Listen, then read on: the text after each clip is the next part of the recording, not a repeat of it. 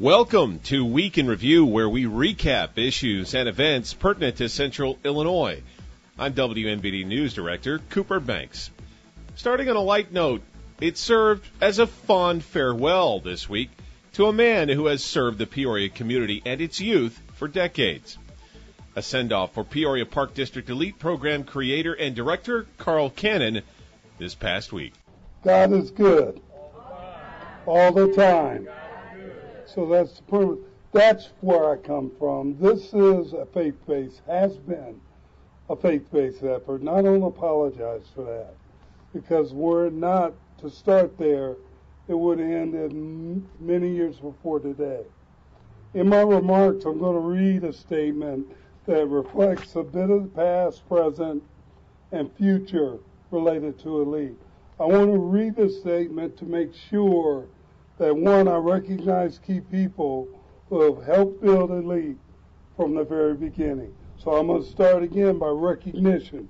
God is good all the time. I cannot believe I'm standing here. For the past 21 years, 5 days, and a week, I've reported to a Peoria Park District facility. It's been such a tremendously rewarding experience. I've had such a great opportunity to work with amazing people and watch these caring, kind, generous people help the Peoria community in so many ways over so many years. So can we give the Park District team a round of applause, please? Trustee Sierra, thank you. But I want to also thank a couple people that helped make this happen. They are my Park Board President, who I don't see present right now, Mr. Robert Johnson, and the Vice President, Miss Jackie Petty. Both are visionaries who saw something from a prison guard who said to this old prison guard 21 years ago, they said, let's do it. You see, the first half of my life, Emily talked about some of it. As my adult life, I was a prison guard. You've heard me say my story before. But one day, I can only describe it as an encounter with God. I no longer wanted to be good at locking people up. I wanted to be part of the answer that kept kids and adults out of our institutions. I also have to thank the name on the building behind me, the late Bonnie Noble, who allowed me to do what I love to do, and that's give kids hope. Emily Cahill and Brent Wheeler have been great partners in this Park District program, serving the community throughout these years. This, you should know, is the only Park District in the United States of America where this type of programming has been allowed. So one more round of applause for my Park District. Obviously, I couldn't have done this alone. Over the years, there have been literally hundreds of volunteers. A few people here today have been with me from almost day one. I see Ernest Starks. I see Tony Jenkins, my brother Bill. And there's this person out there, she thinks she's a boss of me and has been a steadfast anchor to Elite from the very beginning. Again, she thinks she's the boss of me. And that's my aunt, Sherry Cannon. Can you give her a round?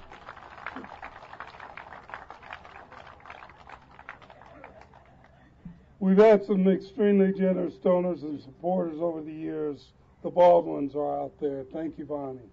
Who literally, thank you. Leader Gordon Booth called me for a meeting a year or so ago. She told me that she had been watching the work I've been doing in the city since she was a little girl. I think she called me old. And she wanted to direct some state funding our way to support Elite and the good work we were doing in the community. These dollars have enabled me to create a team of the most dedicated people I know. They love what we do, and they love the kids we work with. Please allow me to introduce the Elite Game Changers.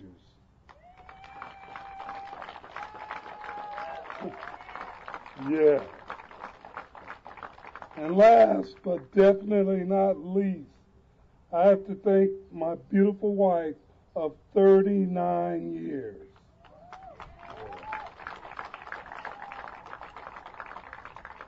Coach Salzer, I did it. 39 years. She still lets me come home. Okay.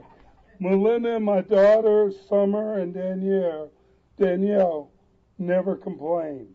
When I was away from home for so many days and nights, helping others, serving the youth, adults alike, and helping other people's kids, they were always there for me. And so to my lovely wife, I say thank you for allowing me to do what I do. Love you.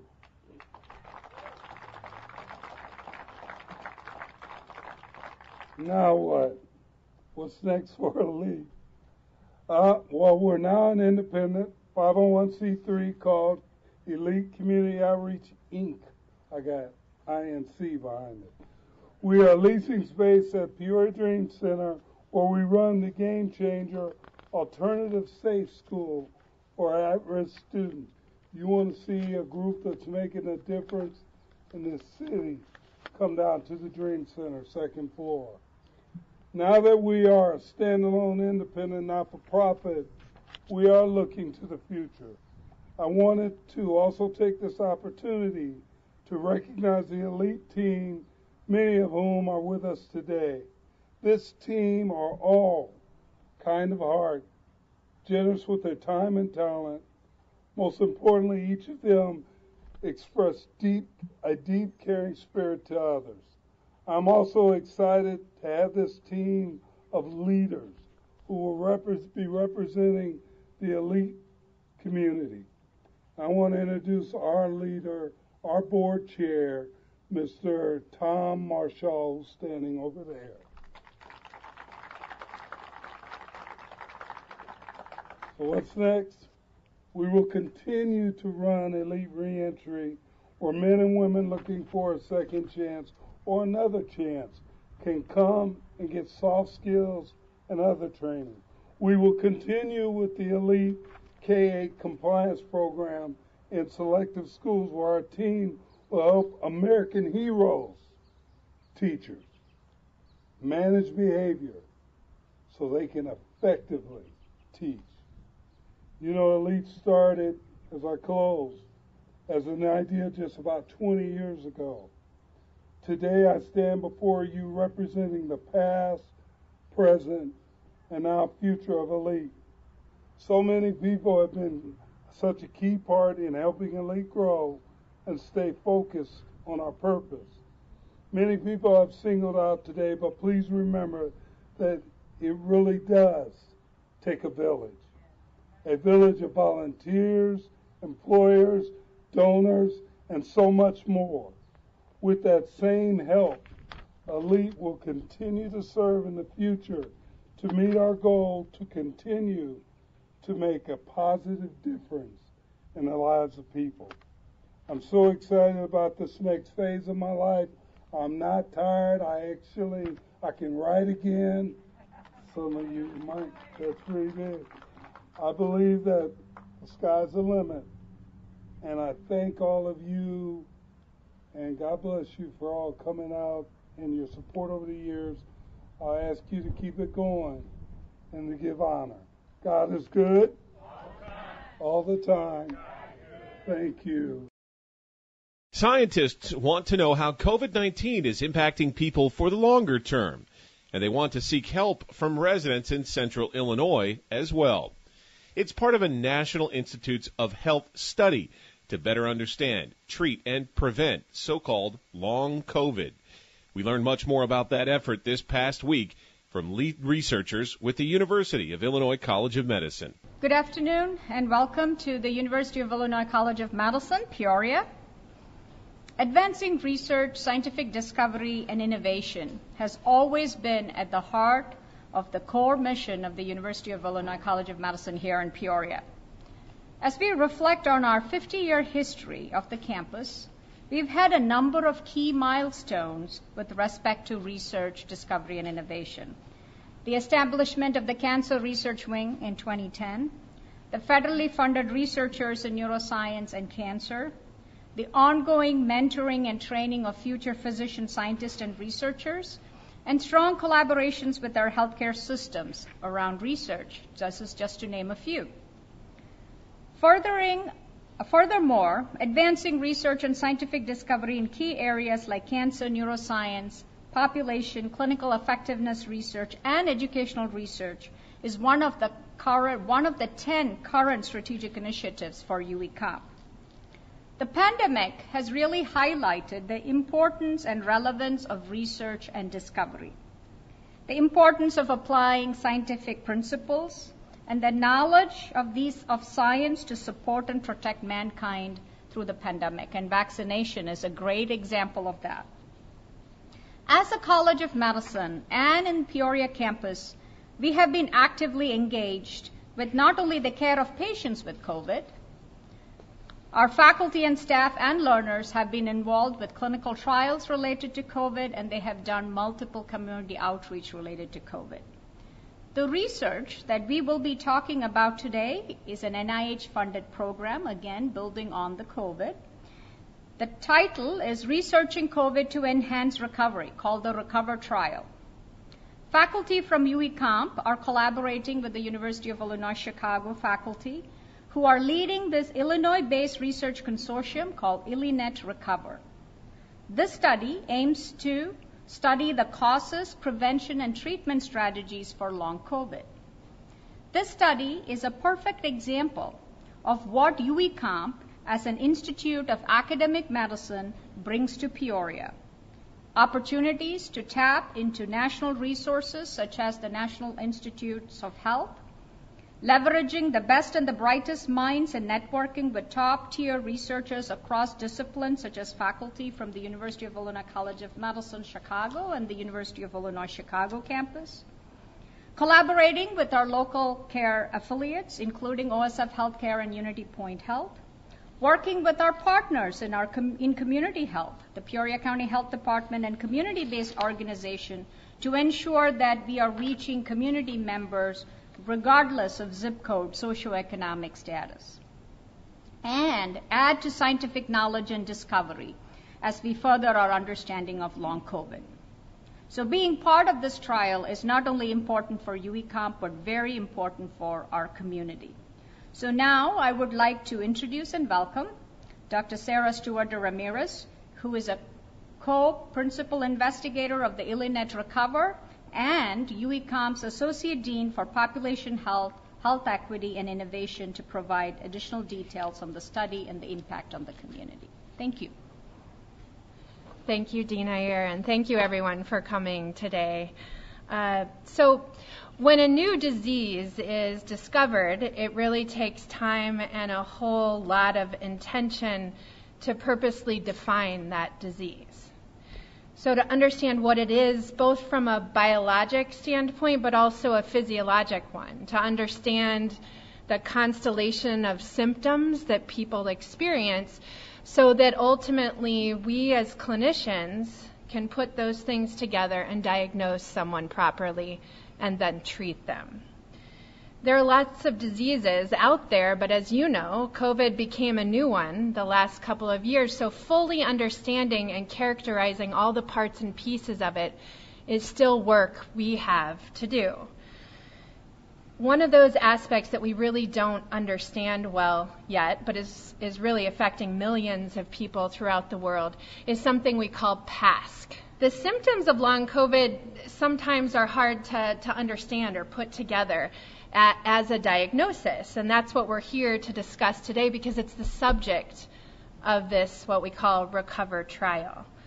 So millions of patients have described these prolonged effects of COVID.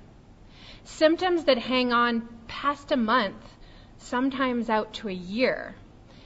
Symptoms that are things characterized by multiple different failures of organs, working together, to put together a symptomatology that we describe as long COVID, but we're not really quite sure what it is. In fact, if you survey across the country to understand what people characterize as long COVID, you'll find over 200 symptoms that people describe. Things like brain fog, a long-term shortness of breath, inability to sleep, depression, different symptoms which we know are really, really crucial to people's sort of everyday living that they didn't have before, but came about sort of a month out after COVID. Some folks never recovered, and others that had relatively few symptoms during their diagnosis of COVID actually developed these symptoms much later on and have hung on for quite some time.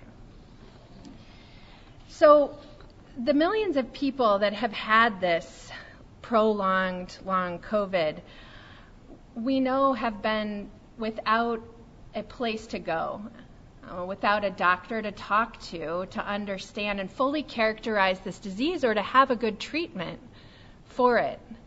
And actually, when we think about those most affected, people of color have suffered disproportionately from the downstream effects of COVID. In fact, if you look at our Latino and our African American communities, they're almost 3 times as likely to suffer from these symptoms of long COVID. So the bottom line is, we just don't understand why some people recover well from COVID and others don't. So the Recover Initiative that we're here to talk to you about today is a national consortium of research institutions across the country chosen by the National Institutes of Health, as Dr. Iyer spoke to, and granted funding for just that purpose, to better understand and define long COVID, the risk, the severity, the trajectory, so that we can better recognize and prevent and treat long COVID in the future. We at the University of Illinois College of Medicine are so excited to be able to be part of the Recover trial and the Illanet Recover Network. Here in Peoria, we are partnered with UIC Chicago, as Dean Iyer spoke about. They have several community-based sites, and we also, in Peoria, have several community-based sites. Now, if you think about what that means that we will work our hardest throughout the state of Illinois and throughout the country to engage a diverse array of individuals experiencing symptoms of COVID to be able to move forward and define what long COVID is.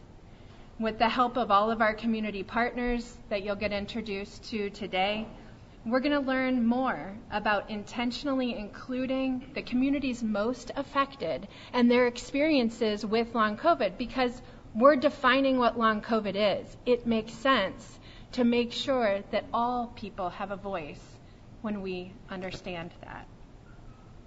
It is a true collaboration throughout the country, through the state, and also locally, as we work here with the Peoria City and County Health Department, OSF Healthcare, Unity Point, and our community-based organizations, which you'll hear from shortly.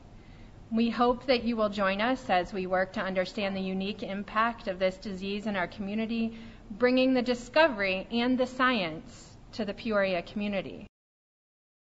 A monologue on guns and controlling assault weapons in particular. U.S. Senator and Democrat Tammy Duckworth on the floor of the U.S. Senate last week. 2-year-old Aiden McCarthy was laying bloodied and pinned underneath his unconscious father when he was found.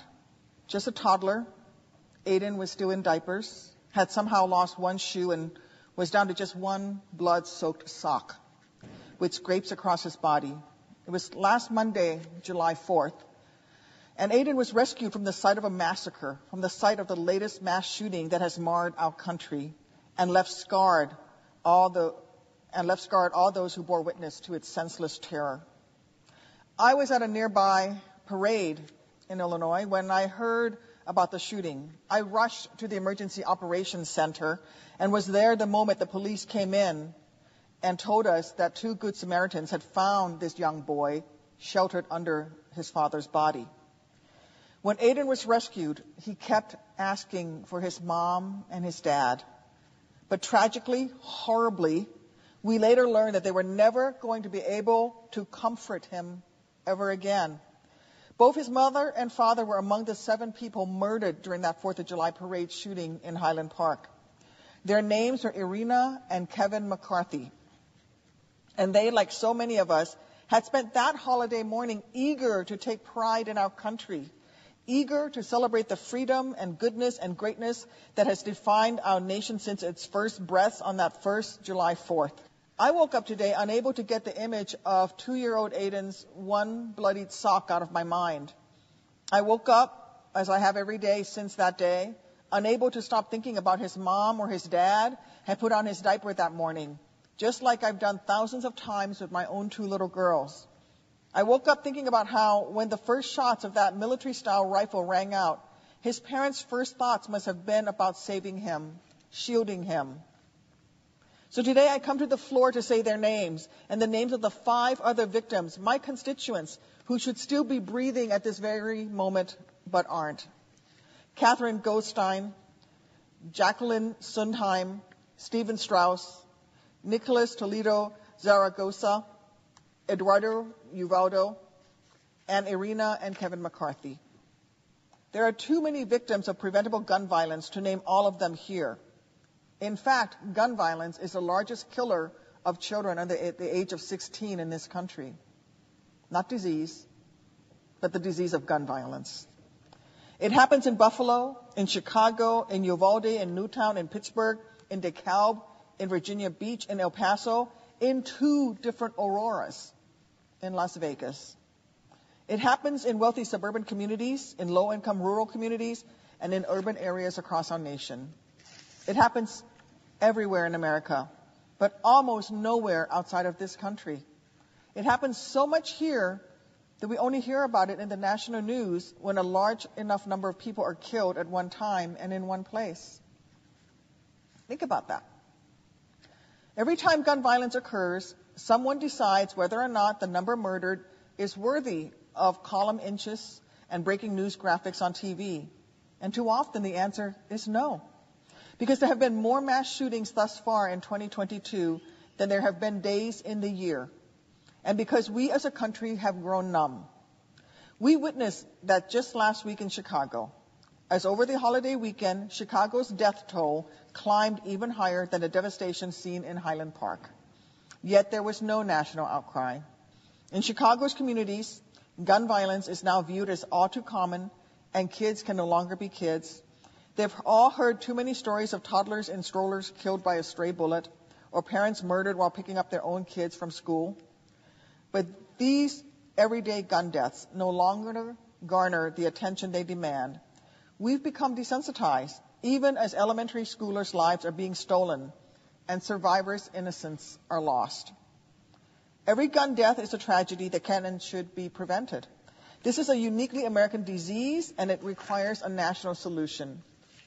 So I'm here on the floor today to plead with my colleagues on the other side of the aisle to help keep another toddler from having to cry out for his parents amidst gunshots and terror. To help stop another day of patriotism, another math class, another trip to the grocery store from turning into a living nightmare. I plead with them to help prevent all that by passing the assault weapons ban. Legislation that would block the further sale, transfer, manufacture, and importation of military-style assault weapons and high-capacity magazines for civilian use. I spent 23 years in the Army, so I recognize a weapon of war when I see one. These AR-15 style rifles fire small caliber ammunition at a velocity that can easily penetrate many kinds of body armor, even at a distance. So when an unprotected child is shot with an AR-15 at close range, the results are horrific. And as anyone who's ever carried an M4 into combat understands, the American people should not be misled into thinking that AR-15 rifles are safe for our communities, or that a ban on fully automatic machine guns is sufficient to protect our children from the most dangerous weapons of war. Mass shooters are hunting mothers in malls, fathers in theaters, and children in their schools. For that evil purpose, a semi-automatic rifle is the perfect weapon because it is lightweight, portable, and easy to load with high-capacity magazines. It couples the speed of automatically chambering the next round after each shot with maximum accuracy, a combination designed to kill as many people as possible, as fast as possible, as efficiently as possible. So the first thing I thought when I heard the audio of last week's tragedy was that it sounded like war. As I was talking, I happened to look outside the window of my older girl's classroom, only to see my younger daughter walking in a line, following behind the other kids in her class, in the middle of a shelter-in-place drill. And I watched as that little row of 3- and 4-year-olds crouched down as small as they could get, and my daughter, with her head against the wall, put her hands over her head, learning to protect herself should there be a mass shooting. She's just 4 years old. And she was already being taught how to survive if someone with a weapon of war comes into the classroom where she's just beginning to learn her ABCs, believing that their right to fire assault rifles matters more than her right to make it to age 5. What I felt was close to horror, and I know other parents have felt the same. I'm far from the only mom who will hug their kids a little tighter while putting them to bed tonight, then spend hours looking up ballistic backpacks to protect my girls in case the worst-case scenario becomes reality. But the horrible truth is, even ballistic backpacks may not stop these rounds. This week alone, hundreds of Illinoisans and survivors from other mass shootings were gathered at the Capitol. These people, mostly moms, are still recovering from major trauma. And they have jobs and childcare responsibilities and no experience lobbying Congress. Yet they made the trip to Washington, D.C. because they know that their children's lives depend on it. And because they're beyond furious at the lack of action to ban these weapons of war that have terrorized all of our communities. What these moms want isn't impossible. It wouldn't even be that difficult if some more folks would just grow a conscience. These parents want us to do better for them, for their kids, for all those in Highland Park last week, and for every person who has so needlessly lost their life to gun violence, whether in a mass shooting or in a tragedy involving a single bullet. The folks at that parade last Monday were there to celebrate life, liberty, and the pursuit of happiness. 7 of them will never be able to do so again. We have to stop this. We have to end this cycle. And we can take a step forward, a step towards doing so right now by getting these weapons of war off our streets and passing this bill immediately. To anyone who says no, to anyone who objects to passing this bill, I want you to know how you can show off taking pride in our country on a holiday, then turn your back on its citizens 1 week later. I want you to explain to them why the dollars that you get from the NRA are worth their pain, their tears, their tragedy. He's not so much stepping down as he is stepping aside. That would be Tazewell County State's Attorney Stuart Umholtz, who announced that he would be stepping aside in order to perhaps end up taking a job at a higher place. We caught up with him. WMBD's Will Stevenson caught up with the outgoing prosecutor to find out more about his experience and his plans. For folks who don't know, how long have you been in office as state's attorney, and what led you to take the job? I've been in office since 1995. I have people working for me that weren't born then. So I've been here for a while. And I really, when my predecessor became a judge, I decided that this was an opportunity for me to take on a very challenging responsibility that initially proved to be a lot more challenging than I thought it would be. Yeah. Does it seem like that's sort of I guess when you're an attorney, that it's a different mindset being a prosecutor and kind of dealing with county government, and then will it be sort of a different mindset, I guess, presuming you become judge in November? Right, and the likelihood of becoming a judge is quite high since I'm the only one running. But I will tell you that I think there's one common thread in being successful in the job that I'm in now and also being successful as a judge, and that is being decisive, being able to make tough decisions under sometimes tough circumstances. And I've had quite a bit of experience with that, and I hope to carry that over to the bench. Yeah, I imagine that especially when it comes time to, let's say, in a bench trial, you have to find somebody guilty, or you have to impose what could be a maybe potentially lengthy sentence on someone for some particular crime. I imagine that's probably a little more difficult than I might think it would be. It certainly is, and I think that it's a heavy responsibility.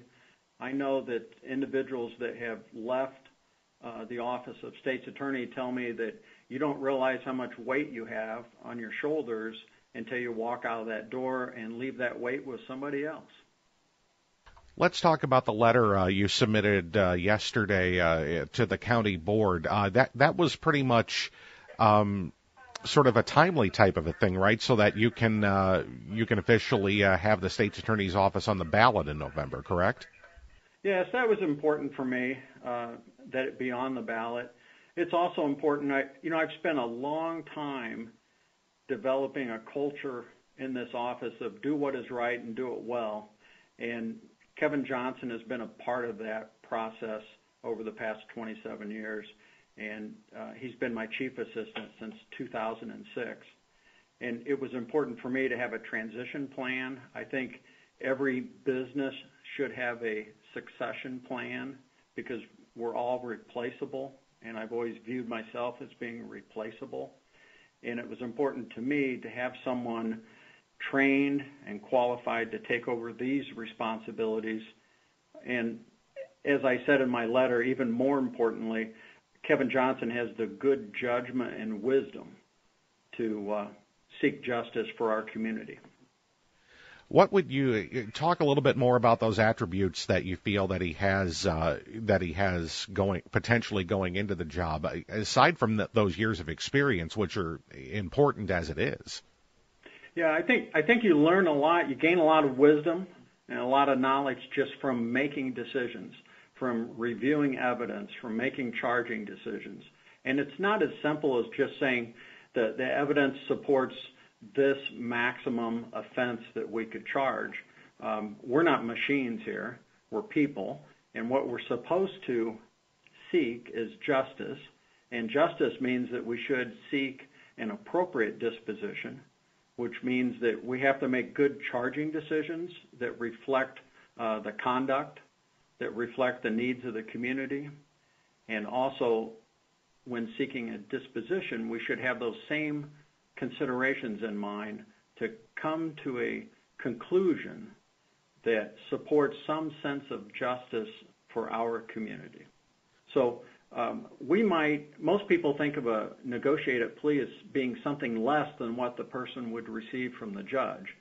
But once you calculate the value of certainty, because there's a value that all of us place upon knowing what is going to happen in a case, then I think you begin to have a better understanding as to why this is a good way to resolve cases, because it's fair. It takes into consideration the value of certainty, and I think that's what people need to keep in mind when they think about negotiated pleas. And how do you see that kind of that mindset going into becoming a judge? I guess I imagine, and I've seen times where a judge hasn't agreed with or has rejected a negotiated plea deal and things like that, thinking that maybe something stronger should be done. I guess that's kind of thinking with the other end of your brain when you become a judge, right? Right. I think by having served as a state's attorney for the time that I have, I think as a judge, I hope as a judge, I will respect the decisions that are made by the prosecution. I'll respect and know what goes into the decisions that a defense attorney has made in presenting a negotiated plea to the court, and then respect that input, but then realize that I have a role to play as a judge, and I need to make a decision based upon that. But I'm not going to disregard what other professionals are recommending in a case, but I'm going to take that into consideration and then make my own decision. I don't want to take a lot more of your time here, so I'll kind of wrap up with one more question here. What would you consider to be, in the time you've been a state's attorney, your biggest accomplishment? I imagine maybe sometimes, a big accomplishment is just trying to keep up with the times at times, right? Right, and I will tell you, and I'll use a little bit of humor, because that's what has helped me get through 27 years as state's attorney. And I will tell you that the first time that I was ever quoted on the front page of the Chicago Tribune, it was when I was informed that I was the first state's attorney in the state of Illinois to prosecute a sitting Supreme Court justice. In fact, he was the Chief Justice at the time. And my response was, lucky me.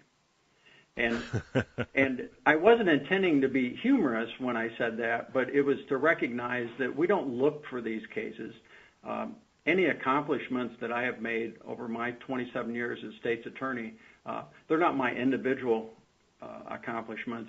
It's the result of a good team of professionals working together, law enforcement, citizens, and I've had great prosecutors in this office. So that success is spread amongst all of those individuals. But I think what I learned most about that particular case was about myself, and was about the fact that I adopted a philosophy that no matter who a person was as a defendant, that they should get the same consideration, no more or no less than any other person that would be faced with that charge. And I've tried to kind of keep that as kind of my mantra in being fair to everybody and not giving anybody any special treatment. Is that the advice you would give to Kevin, assuming that he officially becomes state's attorney after November? Yes, definitely. But I'll tell you what, and again, humor is what gets me through this. My advice to Kevin is he needs to have a Kevin.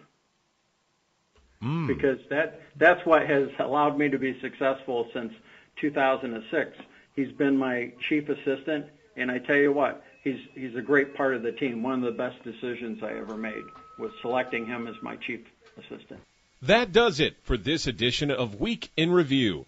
Join us at this time next week on this Midwest 360 station for another recap of some of the biggest issues and events in Central Illinois. You don't have to wait for Week in Review to get the lowdown on what's happening in Central Illinois. For instant news 24/7, follow us at 1470 WMBD on Facebook, Twitter, and Instagram, and at 1470WMBD.com. I'm Cooper Banks, WMBD News.